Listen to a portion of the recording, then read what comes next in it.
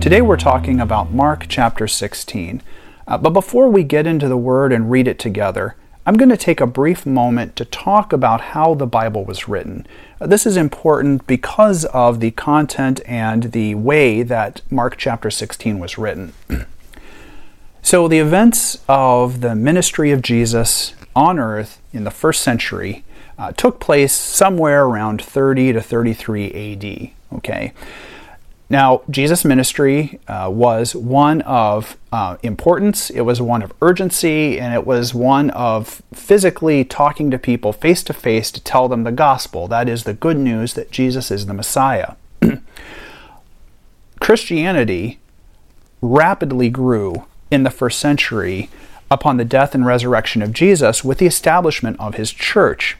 And his church is essentially the gathering of people on earth who are believers in Jesus, meeting together and worshiping and praying and requesting things from God and telling others about Jesus. And as people become believers, they become part of this community on earth that we call the church.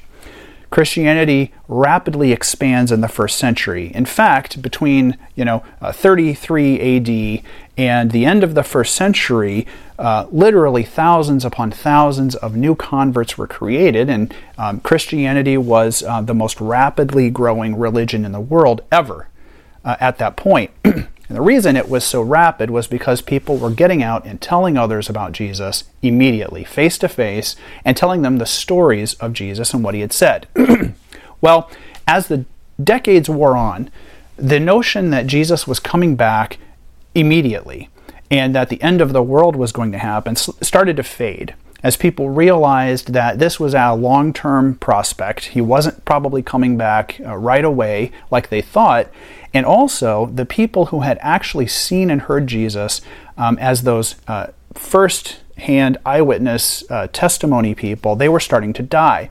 The original apostles were starting to die. Many of the believers who had heard Jesus, maybe on the Sermon on the Mount or in Jerusalem or Galilee or what have you, they were starting to die themselves.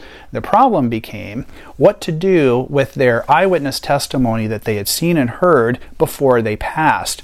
Certainly the church of that era wanted to preserve that and also to have a vehicle to be able to tell others about Jesus and keep that written down so that the truth would come out. Because, of course, as you can imagine, during this period, there was also a lot of rumor of falsehoods, even outright lies that the Jews were making about Jesus so they could discredit him. And the church wanted to preserve the truth of who Jesus was and get that written down so that would last. And as we all know, when things are put into writing, they have a lot more longevity than when they're just told to someone.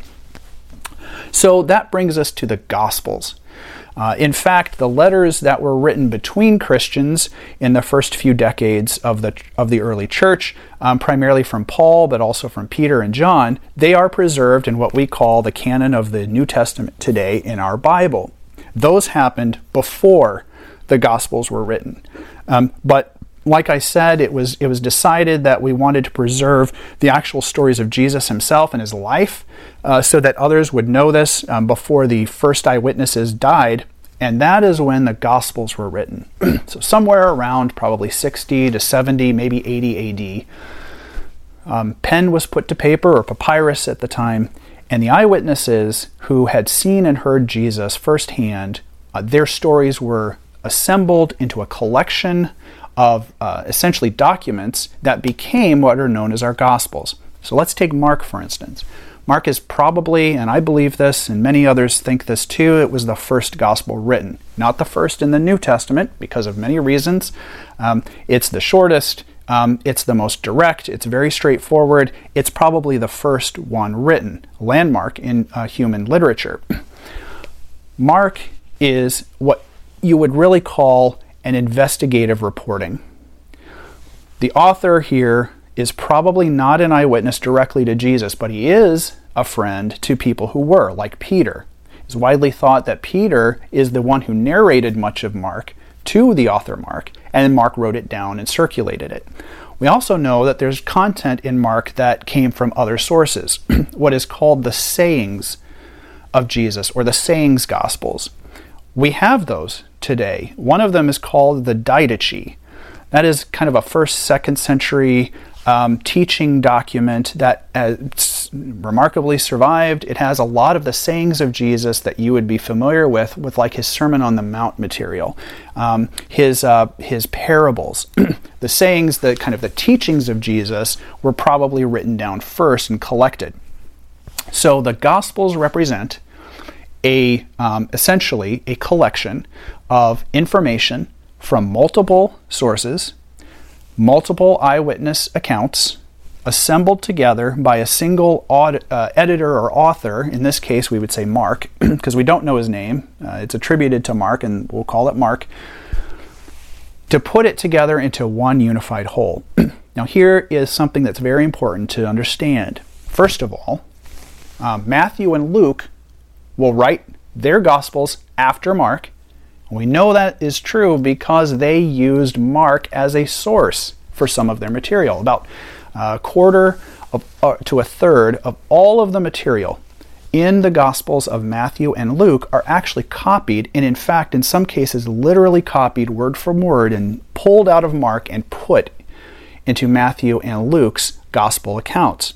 That's okay, because we appreciate the fact that those authors went to a lot of trouble to gather what they considered to be the true accounts of Jesus and put them into one comprehensive final whole. Many stories of Jesus were not recorded in the Gospels. We just have a few pages today, 2,000 years later, of what was probably at least 3 years of Jesus' life. Of course, it doesn't have everything. And I like to remind people that the absence of evidence is not evidence of absence. What I mean by that is much was done by Jesus and said by Jesus that no longer appears in the gospel accounts we have today. But we think that what is there is the core stuff that's the most important and thus is truthful, of course, not contradictory, but that it says everything it needs to say. Essentially what I'm getting at. Even once the Gospels were actually written down, pen to papyrus at the period, there was still plenty of people, stories, and information circulating verbally and through letters of the accounts of Jesus' life that are not in the Gospels as they were written down. Okay? So that's something to remember here. It was true. The people who saw Jesus, maybe you were one of the people on the mountain and you got fed and you were one of the 5,000. Or maybe you were there when Zacchaeus went up in that sycamore tree and you saw it. Or maybe you saw Jesus raise Lazarus from the dead. Look, there was plenty of people that saw his miracles. They were important and they were eyewitnesses and they were certainly truthful. They would have continued to tell, look, son, I was there when Jesus raised Lazarus from the dead and here's all the things that happened that day. And oh, Dad, by the way, did you read Mark? It just came out and it's a story of Jesus' life. And oh, that's great. And let me read it. And oh yeah, all this stuff. I wasn't there for that and I wasn't there for that. Oh, but I was there for that. That's what happened in the first century.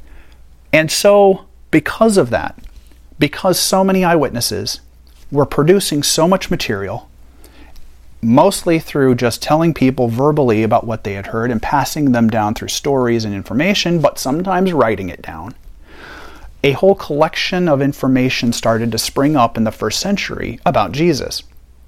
Now, if you're living in the first century, actually, this became a super hot topic in the Roman world.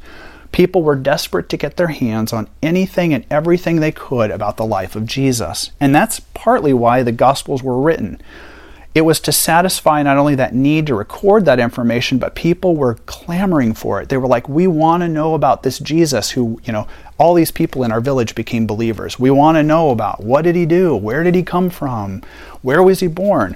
And so that desire from his audience, essentially, Jesus' audience, to know more about him, created this need for what became the Gospels that were published. Now, the next thing you've got to remember here is how writing works in antiquity. There is no internet. There is no newspapers. There is no Library of Congress. When things are written down, if you write something on a piece of paper. There's only one copy of it, and that's all that history has until someone decides to copy that and make a copy of it. And of course, there's no photocopiers, there's no printers, there's no scanners. The only way that material gets reproduced so it survives is someone has to sit down and look at the original document and copy it into a second document. Now we know from history, in fact, there are over 5,000 fragments or entire books of the New Testament that survived in the first 3 or 4 centuries that show just how careful the copyists were to take those original documents that they had in front of them and copy them into a new document because the old documents were wearing out. Look, they're paper, they're papyrus. They get worn out. People read them. They take them, to the village and someone spills their juice on it, or, their kids step on it, or a fire breaks out, right? Those paper documents degrade over time and are damaged, and eventually they're going to be lost completely. The only way that those documents can survive the content is for someone to go and copy that material down to make a new one. That happens. It happens with the documents that we now consider to be the canon of our New Testament, for the Gospels of Matthew, Mark, Luke, and John. It happens for a lot of other documents, like the Didache, like the Sayings Gospels. And it happens for just eyewitness testimonies in letters that people are writing back and forth, like Paul, and Peter, and John. Long story short, over the years, sometimes people realized that all of these different pieces of documents and information were all talking about the same thing, so they would be put together into an even more comprehensive document. We're almost sure that John himself did this, because if you read the end of the Gospel of John, you will realize that the second to last chapter is an end to an entire book. It kind of says, this is it, this is what Jesus did, he did many other things, have a nice evening, drive safely. And then the last chapter of John is a restart. He jumps back into the story. The Gospel of John was probably written by a man, probably John, who, once he had finished that first draft and it started to circulate, realized very quickly he needed to include some additional content. Now, for whatever reason, either because he remembered it or because someone came to him, and remember, these are group efforts, someone else came and said, John, you've got to put this in, right? You wrote this giant book, but we need you to include a little extra. And he's like, oh yeah, I should include that. Scholars are pretty sure that John himself rewrote, or essentially added to, the end of his own gospel, and so that would circulate. Now, the form that we have today seems to have been taken from a source that had that last chapter in it already. In the case of Mark, it appears as though that first draft of Mark started to circulate, and started to circulate long enough that it started to get copied and sent out into the Roman Empire, until at some point a second draft was created in which some additional material was unified into Mark, and it probably wasn't from the original author, but it was from a source that was so trusted in the church community of probably the 2nd century, which they decided, look, this is true. I know it's true. I saw it. I heard it. This is absolutely true. Mark ends somewhat abruptly with a resurrection without really anything about Jesus himself that we really have to button this up. So it was decided to create a second draft in which that additional material about Jesus and his what he said and what he did after he rose from the dead again is included, so that people like you and me, 2,000 years later, would have a more complete picture of what had happened. And in fact, it's not too far of a stretch to say the people were reading the other Gospels that were being published, like Matthew and Luke and John, and saying, look, Mark, this first draft of Mark just didn't have quite everything we needed to put that actually happened. Let's finish it. That brings us today to Mark chapter 16. Let's read it together, and then we'll talk a little more about what we mean there. When the Sabbath was over, Mary Magdalene, Mary, the mother of James, and Salome brought spices so that they might go and anoint Jesus' body. Very early on in the first day of the week, just after sunrise, they were on their way to the tomb, and they asked each other, "Who will roll the stone away from the entrance of the tomb?" But when they looked up, they saw that the stone, which was very large, had been rolled away.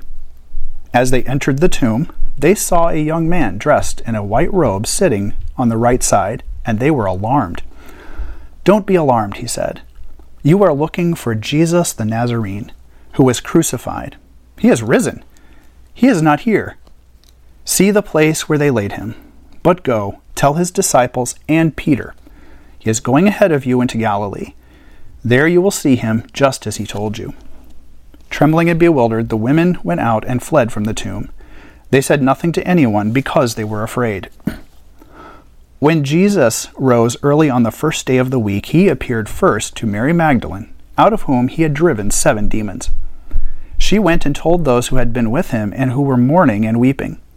When they heard that Jesus was alive and that she had seen him, they did not believe it. Afterward, Jesus appeared in a different form to 2 of them while they were walking in the country. These returned and reported it to the rest, but they did not believe them either.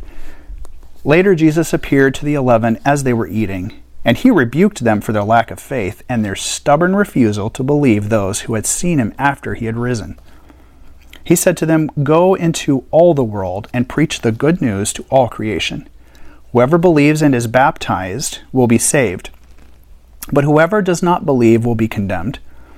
And these signs will accompany those who believe. In my name they will drive out demons. They will speak in new tongues. They will pick up snakes with their hands, and when they drink deadly poison, it will not hurt them at all. They will place their hands on sick people, and they will get well." After the Lord Jesus had spoken to them, he was taken up into heaven, and he sat on the right hand of God. Then the disciples went out and preached everywhere, and the Lord worked with them and confirmed his word by the signs that accompanied it. This is a remarkable end to a remarkable book, the first of its kind in the world, a gospel account of Jesus' life. And of course, no account would be complete without talking about the most special event of his entire life, and that is, Jesus rose from the dead. A famous person once said, "You can say whatever you want about someone, but anyone who can raise himself from the dead is who he says he is." And that is absolutely true of Jesus, our Messiah, who rose out of death, and make no mistake, he was dead. The Romans would have confirmed it. The life of the centurion himself was on the line if he put a living guy in that tomb and he walked out of there. The Jews had every incentive to make sure he was dead because they did not want this guy Jesus walking around anymore and stirring up trouble. And the eyewitnesses themselves, again, very clear references here to the women who were believers and followers of Jesus, saw him die, they saw him buried, and they saw him put in that tomb on a Friday. And now they're going in the very first part of the morning on Sunday. Here's a quick note about 3 days. There was no 0 in antiquity. Everyone started counting with 1. So when I say, let's say it's Friday, and I say on the 3rd day I am going to go to the grocery store, that means Sunday, because Friday is already the first day. Friday was the first day, Saturday or the Sabbath was the 2nd day, and Sunday, what is today and was back then the start of the new week essentially, is Sunday, which is the 3rd day. Women discover that the tomb is empty. We know from the other gospel accounts there was probably 2 angels in there, although they only reference 1 here. Very early, just after sunrise, they were going to the tomb. They were probably hoping that someone would open the tomb for them, probably the centurions, because they were women, they posed no threat, and this would have been a fairly common practice to anoint a body with spices out of reverence. A fresh cut tomb in the rock probably hasn't had time for people to dig a bunch of extra tunnels into it. There's only one way in. Jesus' body would have been laid on a pedestal or on a kind of a bench. This is not like our modern world where people are buried in the earth 6 feet under in nice soil. There's only rock in Judea. people don't go to the trouble of burying people in the rock. They take a body, they put it into a place. They could have burned it. That did happen, cremation. But in this case, it was put into essentially this small cave in the earth, laid on a pedestal where it would rot because there was no embalming. In the heat of a Judean spring and summer, it would have rotted very quickly, and there would have been nothing but bones and dust essentially after a year. After a year, someone would go into that tomb, collect the bones of the person who had died the previous year, and either throw them in the garbage. Roman soldiers would have done that. Someone who cared about someone who was in that tomb, they would have collected up the bones and treated them with reverence. Sometimes they put them in a box. It's possible, we think, that the high priest himself was put, after he died, was put into a box, Joseph Caiaphas, and the name put on it because he was rich, and we think we might have that box today. Long story short, the bones would be swept up, put into a container or onto a shelf, and then a fresh body would have been put onto that bench for it to rot away. So they go in there expecting to see, when it's open, see Jesus' body, and it's not there. And we know from the gospel accounts that the linen that was there was folded up nicely and laid to the side. We also know that there are two. In this case, we hear about one, but there's another one there. Two angels that announce the resurrection of Jesus to those women. What a remarkable passage, that the women are the special receivers of this moment of history and word that Jesus has risen from the dead, and they go tell everyone, and no one believes them. Now, yes, part of that is because they are women in this era. That's undoubtedly true. Another is that, well, would they have believed you if you were a man and you went and said, oh, Jesus is alive? Well, they probably wouldn't have believed that either. Look, everyone knew that Jesus was dead. They knew the Romans had killed him, and there's no way he would have survived that. So this is just hard for people to believe. Look, it's hard today. 2,000 years later, people still find it hard to believe that a man raised himself from the dead. But it's true. It did happen. And we know it because the second half of Mark 16 fills in those pieces that people all knew in the first century. It just didn't accompany the first draft of Mark. And so what is absolutely true, Jesus himself appears to his disciples after his resurrection. There's different accounts of what happens. It's all very strange. I don't understand it.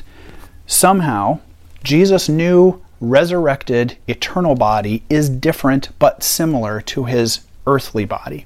He still bears the hallmarks of his torture and execution. Remember, he shows Thomas the wound in his side and the holes in his hand. So remnants or scars of what happened to his earthly body remain. But that body is now different.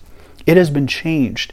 It has been remade and transformed into a form that cannot die again. Look, you can only die once. And when you are remade into that resurrected body, and you go home to paradise to live in glory with your Creator, you will get a new body that looks, apparently, this is the model, looks like your old body, but is different. It has a different form. It's similar, but different. You can recognize people. Again, the Gospels write about how people were Jesus kind of looked similar, but he looked different. Here, it sounds like he looked a little bit different. But eventually they recognize him, and they recognized him enough to believe that he was who he says he was. I'm going to tell you this right now. The community of people that wrote this Gospel of Mark and read it would have never believed Jesus rose from the dead if they weren't convinced themselves. Why do I say that? Because almost every person, well, all of the apostles suffered a torturous death except for John, who was tortured and imprisoned by Rome. They all suffered terrible, terrible trials on earth because they claimed they had seen Jesus rise from the dead. I don't know who you are. No one I know is going to do that for a lie. No one's going to go out to the world and suffer depravity, poverty, torture, imprisonment, and murder because of a fraud that they're perpetuating. None of the apostles benefited earthly from any of this testimony. No one got royalties from publishing the Gospel of Mark. They did not sign Simon & Schuster contracts to get paid handsomely for publishing this material. They all died penniless and sometimes alone. What I want to make the point here, the point here is that these are absolutely trustworthy documents.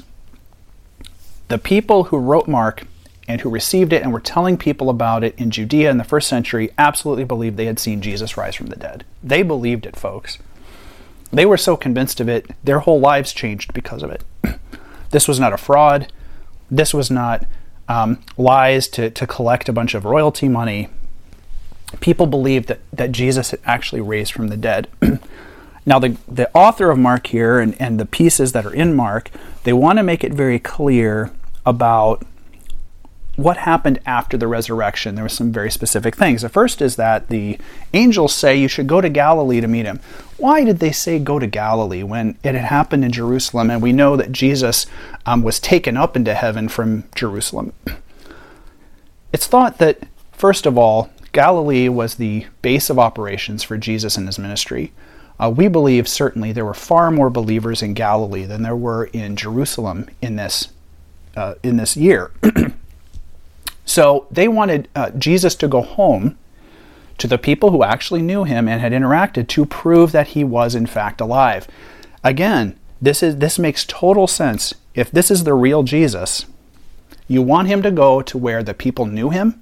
His family was still in Galilee. We know his brother James was still in Galilee, and in fact, would not become a believer until after he went back to Galilee. I'm sorry, but if you are the brother of this guy Jesus and you were not a believer, and then he dies on the cross, why in heaven's name would you become a believer after that if you knew he was dead? You wouldn't. You would have been like, look, we knew he was crazy. He thought he was this person he wasn't. I never believed it, and I was right, and he died. Something happened to James, Jesus' brother, after Jesus was killed to convince James that he was who he says he was. Folks, the only way that is possible is if he actually saw Jesus again and he knew that Jesus was that person. If you are perpetuating a fraud, let's say Joseph of Arimathea wants to really stick it to the Sanhedrin and make it seem like Jesus had risen from the dead because he really hates all those guys. So he's going to have this guy he goes and hires as an imposter to go out into the world and pretend to be Jesus. That makes no sense, because the first thing you would do is never have him go to the people that knew him, because they'd know right away that's not Jesus. You hired some guy to say he was Jesus. You would have him go to places he had never been before so that no one could confirm that he was who he says he was. Well, that's not what happened. In fact, we know that Jesus went home to Galilee and went to something like 500 people that he already knew and proved it was him. In fact, the Gospels even show he went to Thomas and proved he was who he said he was. The next thing is that, well, maybe he hired some people to get in that tomb. Look, there's 100 different things about the resurrection story that, if you think about it for a few minutes, make no sense that it was a fraud. No one's going to roll that stone away because the centurions were there to guard his body. We know from the Gospels the Roman leadership were really worried that someone was going to steal his body or cause a problem. That place was guarded. That place was locked down tight. The guards who were there would have faced the death penalty if they had allowed that body to be stolen or taken. And that's exactly what they did. Something happened in which the guards were unable to guard that tomb, and someone got into it. And there's no account here about those guards being anywhere around this tomb when those ladies show up. So they're long gone. Folks, the only natural explanation here is that Jesus did rise from the dead. He went home to Galilee, he showed his face to the people who knew him, and he told them what was about to happen. This last piece is exactly the point of why I believe that community in the 2nd century put this truthful material as a kind of an appendix onto the end of 16. They wanted the message of what happens next to be very clear. The message of what happens next is not very clear in the middle of 16. So what? Okay, great. Jesus rose from the dead. Now what? Well, the so what, now what is the second half of 16. Guess what? Here's the action item. You've been in a meeting before, folks, right? You've been at work, you've been at school, you go through some kind of meeting, and at the end is the action phase. Now what are we going to do about it? And that is the end of chapter 16. The whole point of the resurrection of Jesus is to get believers to go out into the world and tell others what had just happened. And that's exactly what happens. Believers who believe that Jesus is who he says he is must tell people about him. God has decided that humans will play an essential role in his redemptive plan. The gospel has to be preached to someone for them to hear it, to believe it, and to become saved. That is biblical. In order for that to happen, people have to go and tell others. And that's what the second half of 16 says. We have this strange thing about, the signs who accompany those who believe. In my name, they'll drive out demons, they'll speak in tongues and pick up snakes and drink deadly poison. I will say a brief mention about all of that. Please do not go out and pick up snakes. We know from the biblical accounts that 3 of these 4 happened after this happened, and the 4th one happened through what we believe is the church tradition in the end of the 1st century. We know that the early Christian apostles went out and drove demons out. That is recorded in Acts. That was happening quite a bit. The apostles went out, performed miracles in the name of Jesus to jumpstart this Christian community and to continue to demonstrate the new kingdom power that Jesus came in authority and love. They drove out demons, they healed people. They even raised people from the dead. Second is they spoke in tongues. We know that they were able to speak to other cultures and other languages. In fact, Paul himself, raised as a Jew in Tarsus, probably was raised speaking Hebrew and Greek. The entire New Testament was circulated in Greek, a second tongue to the original Aramaic language of the Jews of Judea. So there's the second one. This third one about picking up snakes. Folks, if you've read the book of Acts, you know the remarkable moment on the island of Malta, which Paul, shipwrecked, grabs a viper essentially from the ground, it latches onto his arm, he throws it into the fire. Even the Romans there remark about how amazing and supernatural it was that he did not die.